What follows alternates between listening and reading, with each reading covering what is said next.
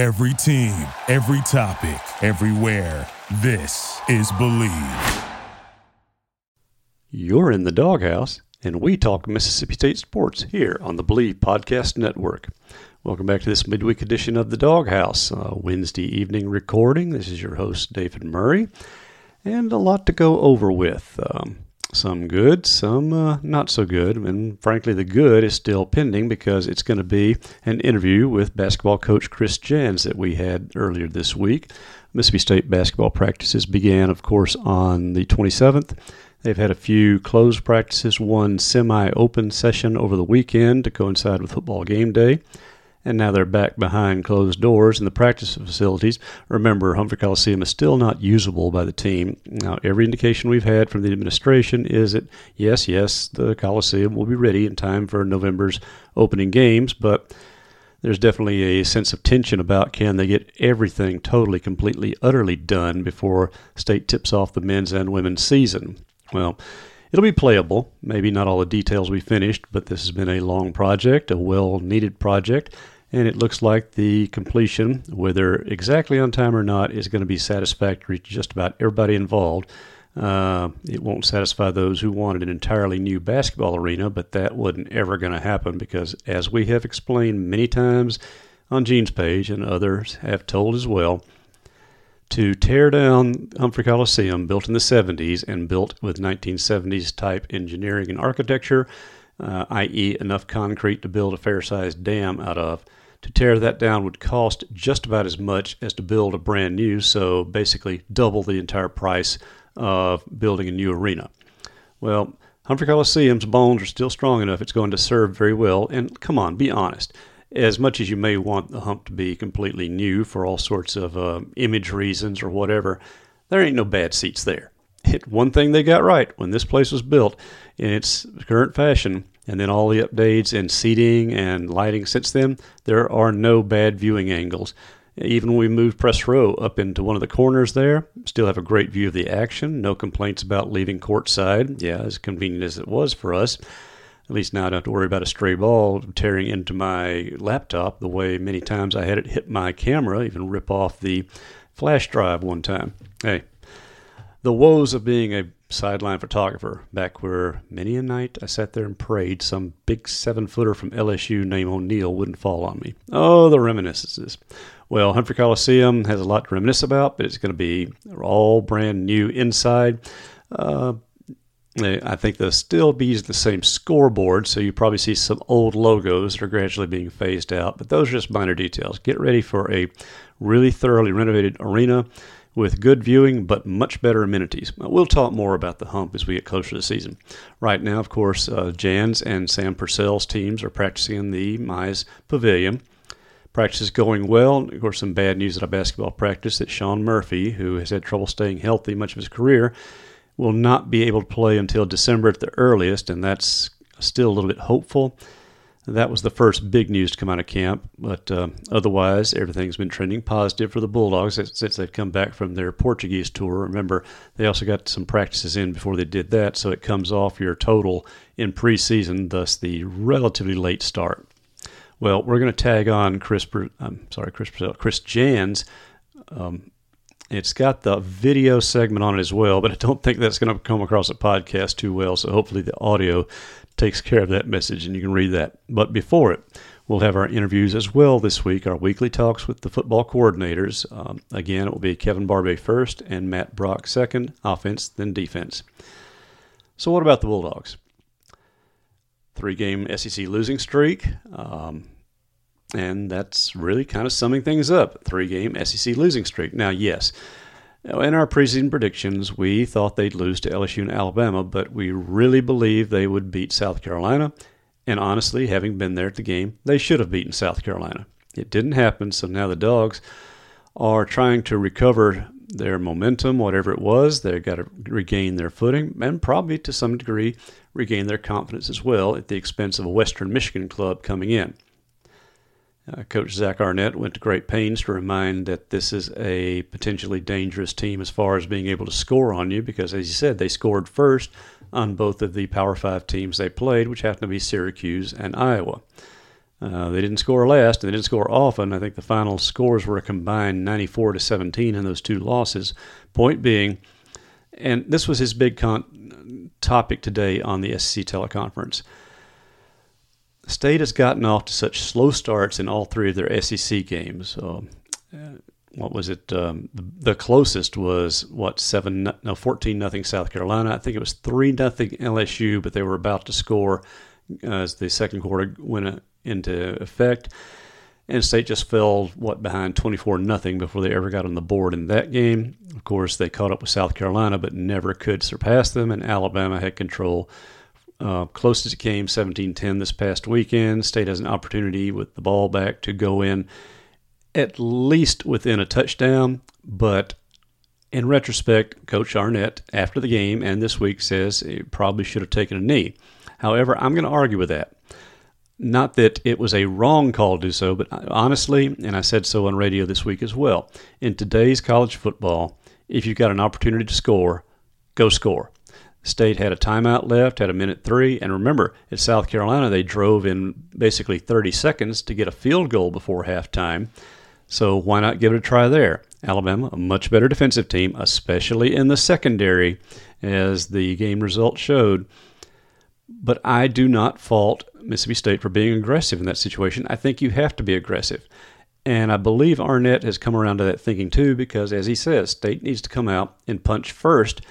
That wasn't his exact words. That's what we media and fans like to use. What he said was need to come out, score first, but also not let the other team score first. They have the ball, which is another way of saying it's not just the offense that's coming up short in first quarters.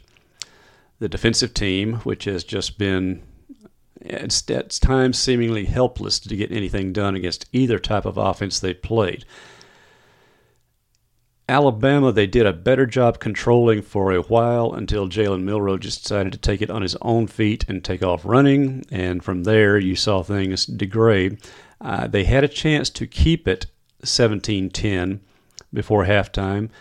If they make a 3rd and 6 stop on the Alabama side of the field, can't quite do it, and then the cumulative wear and tear and the lack of defensive linemen that forced them to go with a 2-4 lineup, 2 down linemen, one of them not even down half the time, standing up as a linebacker for all intents and purposes. Yes, I guess you call it a 1-5 set there. But when that's all the personnel you've got to work with, that's how you have to use them. Anyway, they did wear down. Alabama scored. State turned the ball over. And that was the ball game before halftime. The rest of it was just how would the Bulldogs handle it? Would they come out and at least play with some competitive fire? Well, they did. Scored on the opening drive of the third quarter. Looked really efficient doing it, running and passing. And that's the takeaway from the game. That if the offense can perform like that while the other team still is regarding it as a competition, still has their first defense on the field, it showed that this offense can click. But as Arnett said today, yes, everybody wants to ask about Will Rogers and what to degree the offense struggles can be laid at his feet. He says, well, and he did come out and say that when there are receivers open, you've got to see them and find them. Now, there weren't many open against Alabama, but there sure as heck were against South Carolina, and there were against LSU as well, despite superior athleticism on the Tigers' side. So it's a matter of identifying them and getting the ball out quickly. Not air raid quickly for the 4- and 5-yard route. I mean quickly for the 10, 20, 25-yard routes, which these receivers now at State has gone to using the combination of Xavier Thomas at split end, Tulu Griffin at slot, mixing in Creed Whitmore, who's truly a slot receiver, but is having to play more of a versatile role in there because you want your most explosive playmakers on the field. Justin Robinson missed the Alabama game. Would it have made a difference? No. Alabama was dialed in that night, was going to win. But you needed him back. Now, did they use him this weekend? I would hope not. Maybe knock a little rust off from missing a game, but otherwise you hope that you can use this weekend to give him a rest as well. But that's the combination you're using, of course, with Antonio Harmon as your receiving tight end. By the way, you'll want to go to Gene's page and look at the rather short interview with Coach Mike Schmidt from yesterday that I provided. And he comes right out in the first segment, and not that we even ask about it, but the implication, as I came later with, and he didn't really amplify on it, but it was there. Basically, depending on what tight end or end State has in the game, the opponent knows what's happening. If Rylan Gode or Malik Ellis are in, State's going to run. If Antonio Harmon's in, State's probably going to pass. Well, they're trying to mix it up now, getting more pass blocking, run blocking out of Harmon, and he is improving that regard to hopefully keep defenses guessing a little bit more.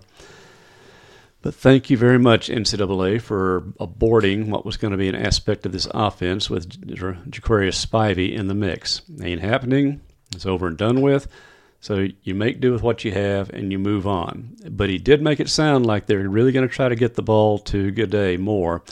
And if Malik Ellis ends up catching a pass, and hey, why not? I mean, the offensive lineman has been a wonder as a tight end so far before he plays his true position starting next year. Hey, let's see if he can catch a ball down there and turn and do something with it, because wouldn't you hate to be the safety matched up on a guy 265 pounds with that frame and that kind of muscle? Well, we can fantasize something like that happens this weekend. Don't really want to go hashing too much into the losses there, particularly Alabama. Y'all saw it, and you've seen more than enough reviews on it. I don't need to go into any details of how and why it happened, beyond the fact that State did run the ball better than I really anticipated they would against Alabama.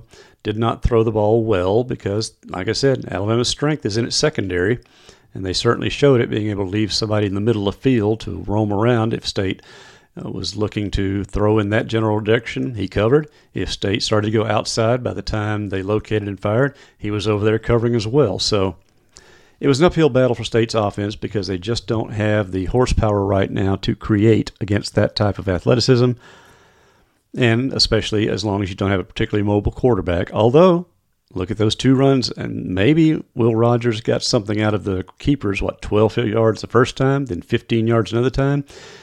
If he takes that first quick step away from pressure and it's open, take the yardage and don't risk a throw into coverage. And maybe that lesson can really be applied, because some of the defenses State's going to play the rest of the way would be particularly vulnerable to that type of game. It would be more vulnerable to a truly two-dimensional quarterback. That's not going to happen until next year. And that leads into our real topic for this weekend with Western Michigan from our fan standpoint. How many Dogs take the day off, or at least get very brief assignments, and then not only who gets more snaps from the backup groups, maybe even some of the guys who are being redshirted have not played so far. 7 true freshmen have already burned their red shirt this year, but we knew that was going to happen after the first couple of games. So the other guys still have the 3, some of them even the 4 full games to play. Do we see them this weekend? I.e., one in particular, young Mr. Chris Parson. He is capable of playing the game. He's certainly been doing a good job running the scout teams for State. So what's to keep him from getting in the game? For one thing, you want to give Mike Wright a reward with more snaps as well, and this is certainly a type of team that he can have some good results against. So it's going to be curious there. In fact, that may be the main interest coming out of the game if it proceeds as it should. We all remember some close calls in the past to opponents like this, and even the outright embarrassment of Troy and South Alabama in previous years. Well, at least this team is not from Alabama. Maybe that's a starting point. They're from the MAC and up in, obviously, Michigan. So State, I think, they've beaten Bowling Green a couple of times, and maybe one more. Miami of Ohio in the bowl game in 2016. 3-0 against the MAC, so here comes another MAC team. See if they can get a little MACtion done on Scott Field starting at 11 o'clock Saturday.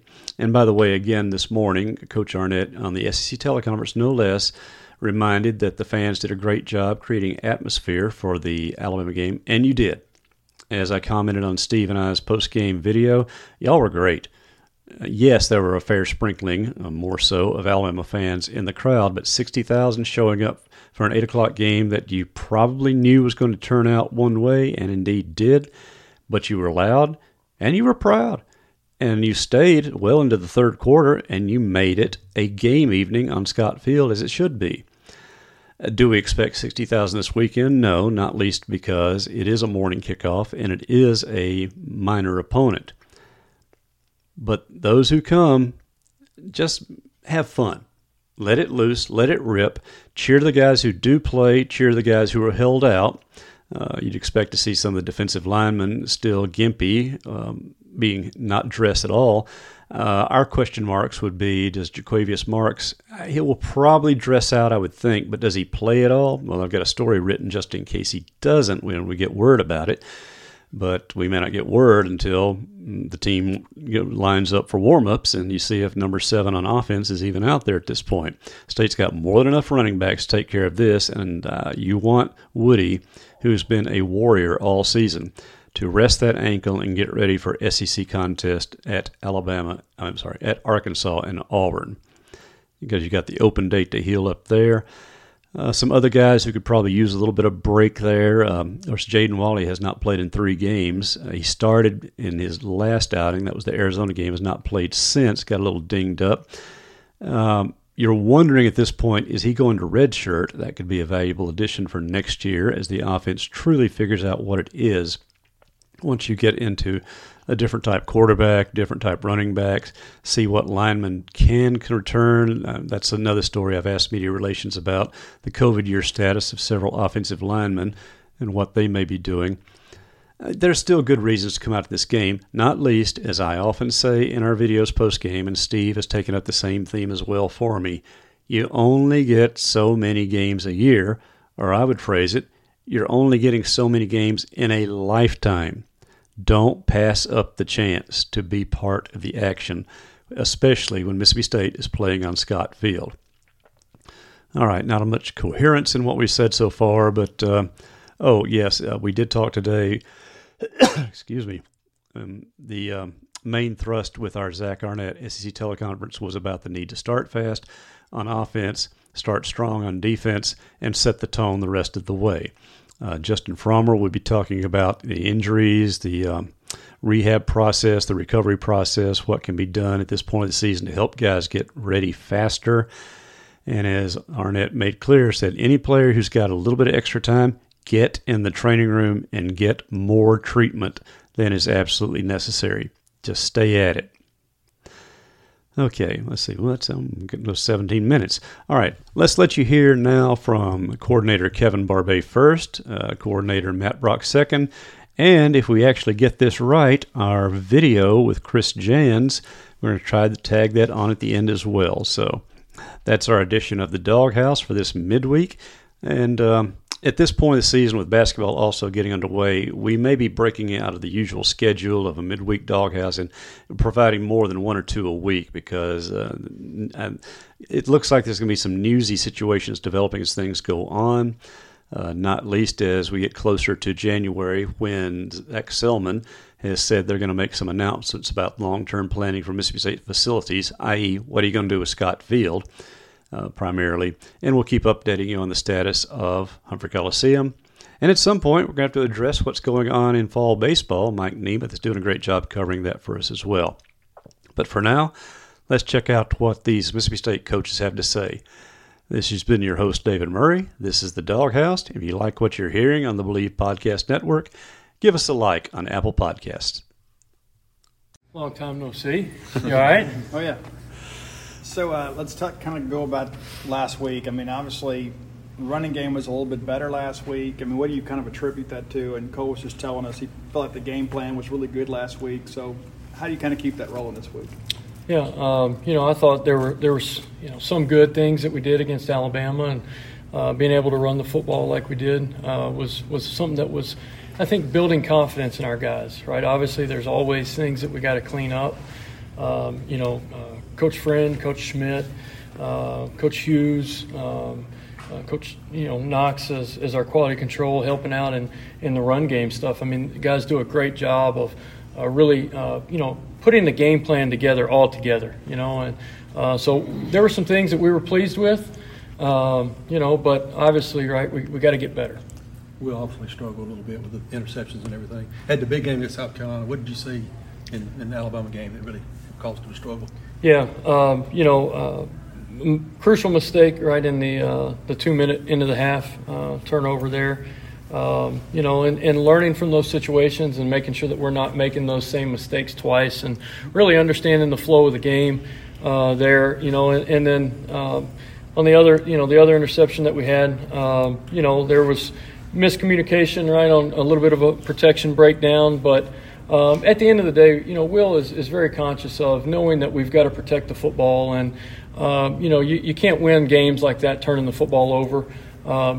We've got to continue to stress ball security and put our guys in those situations where they can protect the football and they've got nice, clean throws. You mentioned the interception there right before the half. Looking back on that, is that a situation where moving forward you would feel comfortable, trying to have the foot on the pedal again, or do you think that would be somewhere where maybe you go a bit more conservative? Yeah, there was like a minute 3 left, and we had used our timeouts to try to get us an opportunity. And I think in games like that, you got to be as aggressive as you can. And so, sure, can you look back and go, well, we could have ran the ball there and then, gone to halftime. That wasn't the type of game that we needed to play to beat Alabama. We needed to be aggressive. So, I'd do it again. Hopefully we wouldn't turn the ball over again. What are you seeing right now out of this offensive line? It seems it's been obviously they've a lot of returning guys, but it's a new system for them. So, have you seen some of them coming along at this point? I do. That's a good question. I see us gaining confidence. I really do. We had the South Carolina week where these guys were really good in protection and our play action stuff and giving us plenty of time, pushing the ball downfield, not only in play action but in 6-man protection.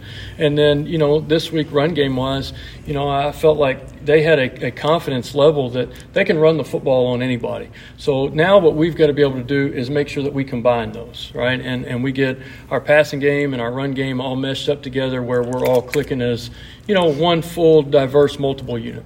Speaking of combining things, you're using a good bit of 4 wides at times. Then you come in with a true tight end, Antonio at tight end. You're just kind of using all sorts of receiver combinations out there, calling on air raid stuff and then classic run game stuff. Is that just more confidence team can do these things as the season goes on? Yeah, it's really about the personnel that you got and the schemes that we're trying to get executed. And, you might go into a 10 personnel group because this guy's a little bit better route runner, or you might be in 11 personnel because, this guy's a better blocker on the perimeter. Now, the key is you got to make sure that you're mixing enough of that and quality controlling yourself so that defensive guys, don't know every time you put this guy in, you're throwing or running. But we're trying to incorporate, Creed as much as we can in some of the 10 personnel stuff. And then, Harmon's done a good job and has created some plays, not only as a tight end, but, as a receiver catching the ball in the flat. So, for us, it's really about, what we have available that week and what gives us, the best chance to, just move the ball forward. We talked last week about Woody and some injury aspects in another instance on Saturday. How is that, I guess, now that it's becoming a bit of a trend, I guess, affect you as a play caller, maybe changing things up to help him be healthy throughout the rest of the year? Yeah. Woody is a really important piece to this offense. And, like we talked about last week, Woody's the toughest dude that I know. With that being said, I thought Pitt, played really well against Alabama. And, it gives – I've got confidence in all of our guys. And, it gives guys other opportunities. But, Woody, he's going to be – he's a tough kid, man. He's going to battle, and he'll be there. But, we've got 7 games in the regular season remaining, and we got to make sure that Woody is an important piece of that. You mentioned Pitt kind of coming along there. Obviously it's a little bit of transition for him coming from junior college, but where have you seen him progress just throughout the first, few weeks of the season? Yeah, I thought he's progressed, tremendously from spring ball on. And it's a lot of offense and there's a lot of different schemes, but Pitt is a guy that, man, he's a gamer, and when he gets his opportunity on Saturday nights, he makes plays, and it's never too big for him. The juke code SEC transition, that matters none to Pitt. Right, he is hey, if you give him an opportunity and give him the ball, been really pleased with the success that he's had. You mentioned the 7 games left. Is there any thought now, given how the season's going, that maybe you can find some time for some of the true freshmen to get their 4 games in or less like that, and some guys that maybe need snaps before you see them in spring ball? Yeah, that's a great question too. Those conversations are ongoing, and hopefully we're in a situation where some young guys are able to play and get some valuable snaps in. Will was talking about the way he's been able to bounce ideas off Mike Wright and kind of talk to him on the sidelines. How have you seen Mike kind of embrace his role so far and kind of, the patience he has. Obviously, he's a guy, that probably like to see the field a bit more as well. Yeah. Those two, they've got a great relationship, and they're very supportive. And I think it's really important when guys have been in that starting role and they understand the support that you need from, the others in the room. Mike, obviously, he's had some great success in the opportunities that he's had. And, we'll continue to grow his package as well. Thank you, Coach. Thanks, Coach. Well, with the bodies available, what you have, you're just kind of putting things together out there. Were you satisfied in general with how the 2-4 system worked when you had to use it, and then mixing and matching after that? I don't know if you're ever satisfied. You come away, you lose a game like that. But obviously, one thing I'll give our guys credit is I thought they went in there and they battled. But no, are we satisfied? No, we're not satisfied by any stretch of the imagination. The results aren't what we want, no matter who we put on the field. I asked Coach Arnett about this afternoon. You kind of at the midway point of the season, and you got some injuries up front, and some guys you're not getting back. How difficult is that decision? I noticed Caleb and Gabe dressed out Saturday. How difficult is that decision to do we redshirt them? Do we not? Kind of get to that point. How tough is that call? Yeah, I think there's always those ongoing conversations. I think right now we're trying to find value in anybody we can that we feel like can physically do it, number one, and then mentally has the mental toughness to go in there and battle. To me, Terry Russell's a great example of that. He goes out there and he does things that you look at him at 215, 220 pounds, and we asked him to do some things, and he held up pretty well, And so it's just finding guys like that, what value can they bring, and then put them in the best possible situation. What have you thought of the way Don Terry's kind of approached the time he's been at State and finally kind of took advantage of that opportunity he had on Saturday? I think he's grown. I think he's grown. I think it's been an up and down process for him, but hopefully what he did there the other night, I know we gained confidence in him. Hopefully he continually gains confidence in himself and how he prepares and doing the things right on a consistent basis so that he can go out there and make more plays like he did the other night. Is it easy to use him kind of as an example for some of those younger guys that, eventually their opportunity will come? I think it's pretty easy for those guys to see it, on the field. He gets an opportunity, he goes out, he makes plays. All of a sudden, he shows flashes that he can go get the job done and execute on a big stage. And obviously, if you do that, you're going to get more playing time. And so, to me, that's just a perfect example of utilizing your opportunity. How did you grade John Lewis for his play the other night? He did well. Those are things. The thing about John is John's going to play extremely hard. John's always going to play hard. John's got to make sure he's going the right direction all the time, But again, finding value in what John Lewis does is what you're going to get from an effort standpoint every single time. And now it's just cleaning up the fundamentals and the other things that you have to do to make yourself successful. Last 3 weeks, incompletions have kind of been hard to come by. When you break down the film, what do you see in coverage that's enabling these teams to be this successful? Mm-hmm. No, it's a valid question. I think there's different breakdowns. Sometimes it's a guy not making a play on a ball. Sometimes it's a schematic breakdown. Sometimes it's pass rush not getting there. It's all 3 levels to me, as well as coaching, obviously, too. So we've got to look at, all right, how are we getting attacked? How can we adjust the coverages we play to better suit what people are doing to us? When you asked Jed about this, too, you put those 4 linebackers on the field. How important is it, or how much of a communication role is increased with Buki and Jed? I think we put a lot on those guys anyways in communication. I don't know that it was a huge difference, to be quite honest with you.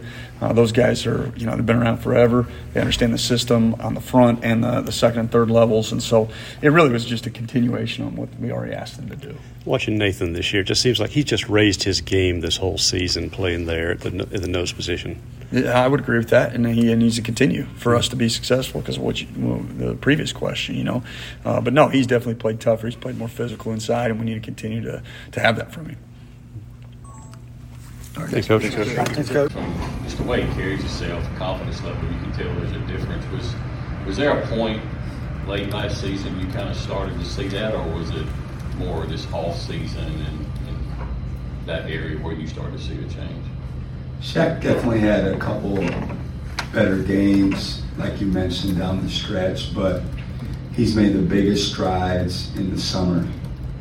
Of all our players, he had the best summer of all of them, just from the vibe he had every day, and even statistically, for plus minus and just overall efficiency. He was by far our best player over the 8 weeks of summer. And then in the fall, he dipped a little bit and had a nice little sit down, and he's back to where he was. He rarely loses a sprint in practice. I mean, to me, that's a really good sign for someone that's committed and competing all the time. And it's a benchmark for our whole team of where he's at and how he's running in that regard. So we're excited for him, and hopefully he'll continue. Go to Danny P to Coach's right.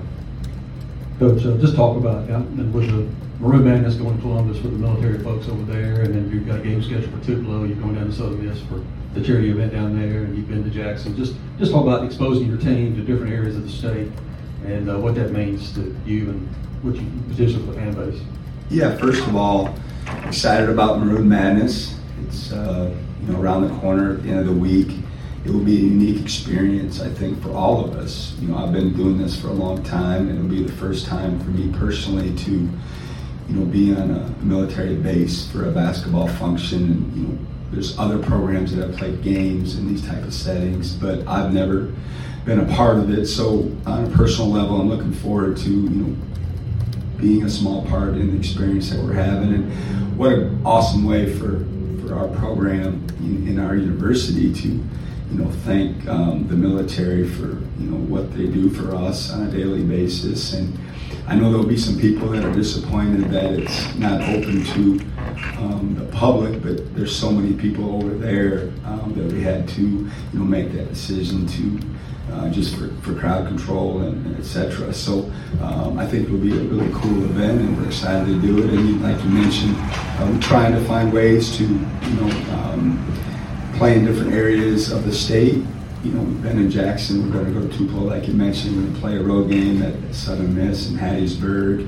We're doing the thing over in Columbus this Friday, and certainly that's something as a staff that we're trying to do to just make it easier for some people to, watch the Bulldogs play and hopefully attract new fans along the way. Go to Jack to Coach's right. Last season, outside of Rams and Shaq, there wasn't a whole lot of options to run a point guard, but you bring in Josh Hubbard, you bring in Andrew Taylor. Obviously, it's a long way to go before you start figuring out your rotations and stuff, but do you feel like that added competition is going to make that decision tougher? I hope so. I like when we have tough decisions to make on who we're playing. That means we have depth, and everybody does it a little bit different. For me, I cherish when I have teams that have competition, all the way down the roster. I just think it breeds success. Nobody can relax. They know that people are scratching at their heels, and it just makes for a more competitive practice on most days. And then you're set up for, an injury, a foul issue, whatever is going to happen in that particular game or season, and ultimately it's always gonna. So I just prefer it, and definitely we've increased the competition out front and in other places along the roster. And the good thing is basketball increasingly has become more positionless, and so playing two guards together that primarily are point guards is not very uncommon anymore. It's like signing a bunch of shortstops and farming them out, and that's kind of how we feel about point guards as well. As that's a hard position to play, and if they have the size and the toughness to move over, and guard bigger guys, then it makes us even better. But we definitely have increased the competition, and I'm looking forward to the next few weeks to see how it kind of comes out. Questions for Coach? We'll get the microphone to you. Raise your hand. We'll go back to Paul here in the front. Now that the schedule's out, just your overall general thoughts about it? I'm excited for it. I think it's more challenging than last season's. We felt like we had a chance to be a good basketball team, and at the end of the day, you got to try it as best you can. It's a lot of guesswork to put your team in position to have opportunities to have quad 1, quad 2 games. That's what our research says, is that's what moves the needle more than anything else. And so you've got to be creative in trying to find ways to create those quad opportunities. If it's being, playing someone on a neutral floor rather than at home, which I know, hurts a little bit with the fan base wanting more quality home games. And you've heard this from most coaches across the country. It's just really hard to do that. At times, scheduling is very difficult and it's tedious, and for whatever reason, it's hard to get teams to agree to pair up and play. But I do believe that at the end of the day, we're going to have a number of great opportunities in the fall to hopefully, get some wins that will look good in March if we're in that conversation. Any questions for Coach? Anything else before we let him go? We'll go back to Danny P. and then Paul.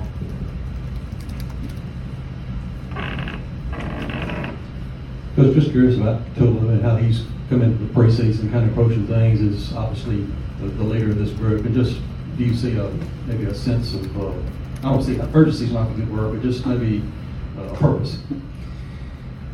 He's such a hard worker. It's not as if because it's his last go around he's up the ante for his work ethic, because it's always been there. I mean, even talking to coaches that had coached him prior to me, that was the first thing that came out of their mouths is his work ethic and his love of the game, his dedication, and he's in there to the point where, if we're walking by, we're like, man, you got to get home, you got to get off your feet. We're going to have plenty of practice opportunities, but he's a very dedicated, student athlete, and we've had a couple conversations just in passing, like prior to practice or after practice, like the other day when we started official practice. I said to him, this is your last, first day of basketball, and he had this he was excited about it, but at the same time, he didn't love hearing it as well, and he's one of those type of guys that I believe will give it his best effort. Hopefully he'll have one of the better seasons he's ever had, but I know for sure it won't be, anything that doesn't go well won't be for lack of dedication and want to, and he's just a wonderful kid, and like you said, he's a leader of our team, and he doesn't always do it as vocally as maybe we'd like to do it, but he definitely does it by example. If you can, any timetable updated on Keyshawn and Rams, and as far as obviously Rams about to practice, but what kind of return you expect them to have? Yeah, when someone gets injured or has a surgery, we get a daily update from trainers and doctors, and Rams is in a position now where he's in his practice uniform, and he's doing some things on the court, 1-on-0 outside of basketball practice, and then he's starting to get into some of our non-contact portions of practice. I anticipate him being back on the floor sooner than later in terms of physical contact and full practice. And then Keyshawn still has a long way to go.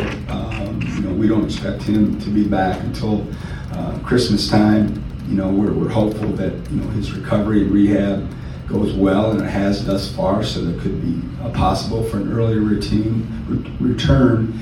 But in the end, I don't rush them. Certainly, they come back on their own terms, and we want them to be really confident, in their bodies and their shape and their injured part of their body to get out on that court and compete. So that's kind of where both those guys are at. Anything else for Coach before we let him go? All right. Thank you for listening to Believe. You can show support to your host by subscribing to the show and giving us a 5-star rating on your preferred platform. Check us out at Believe.com and search for BLEAV on YouTube.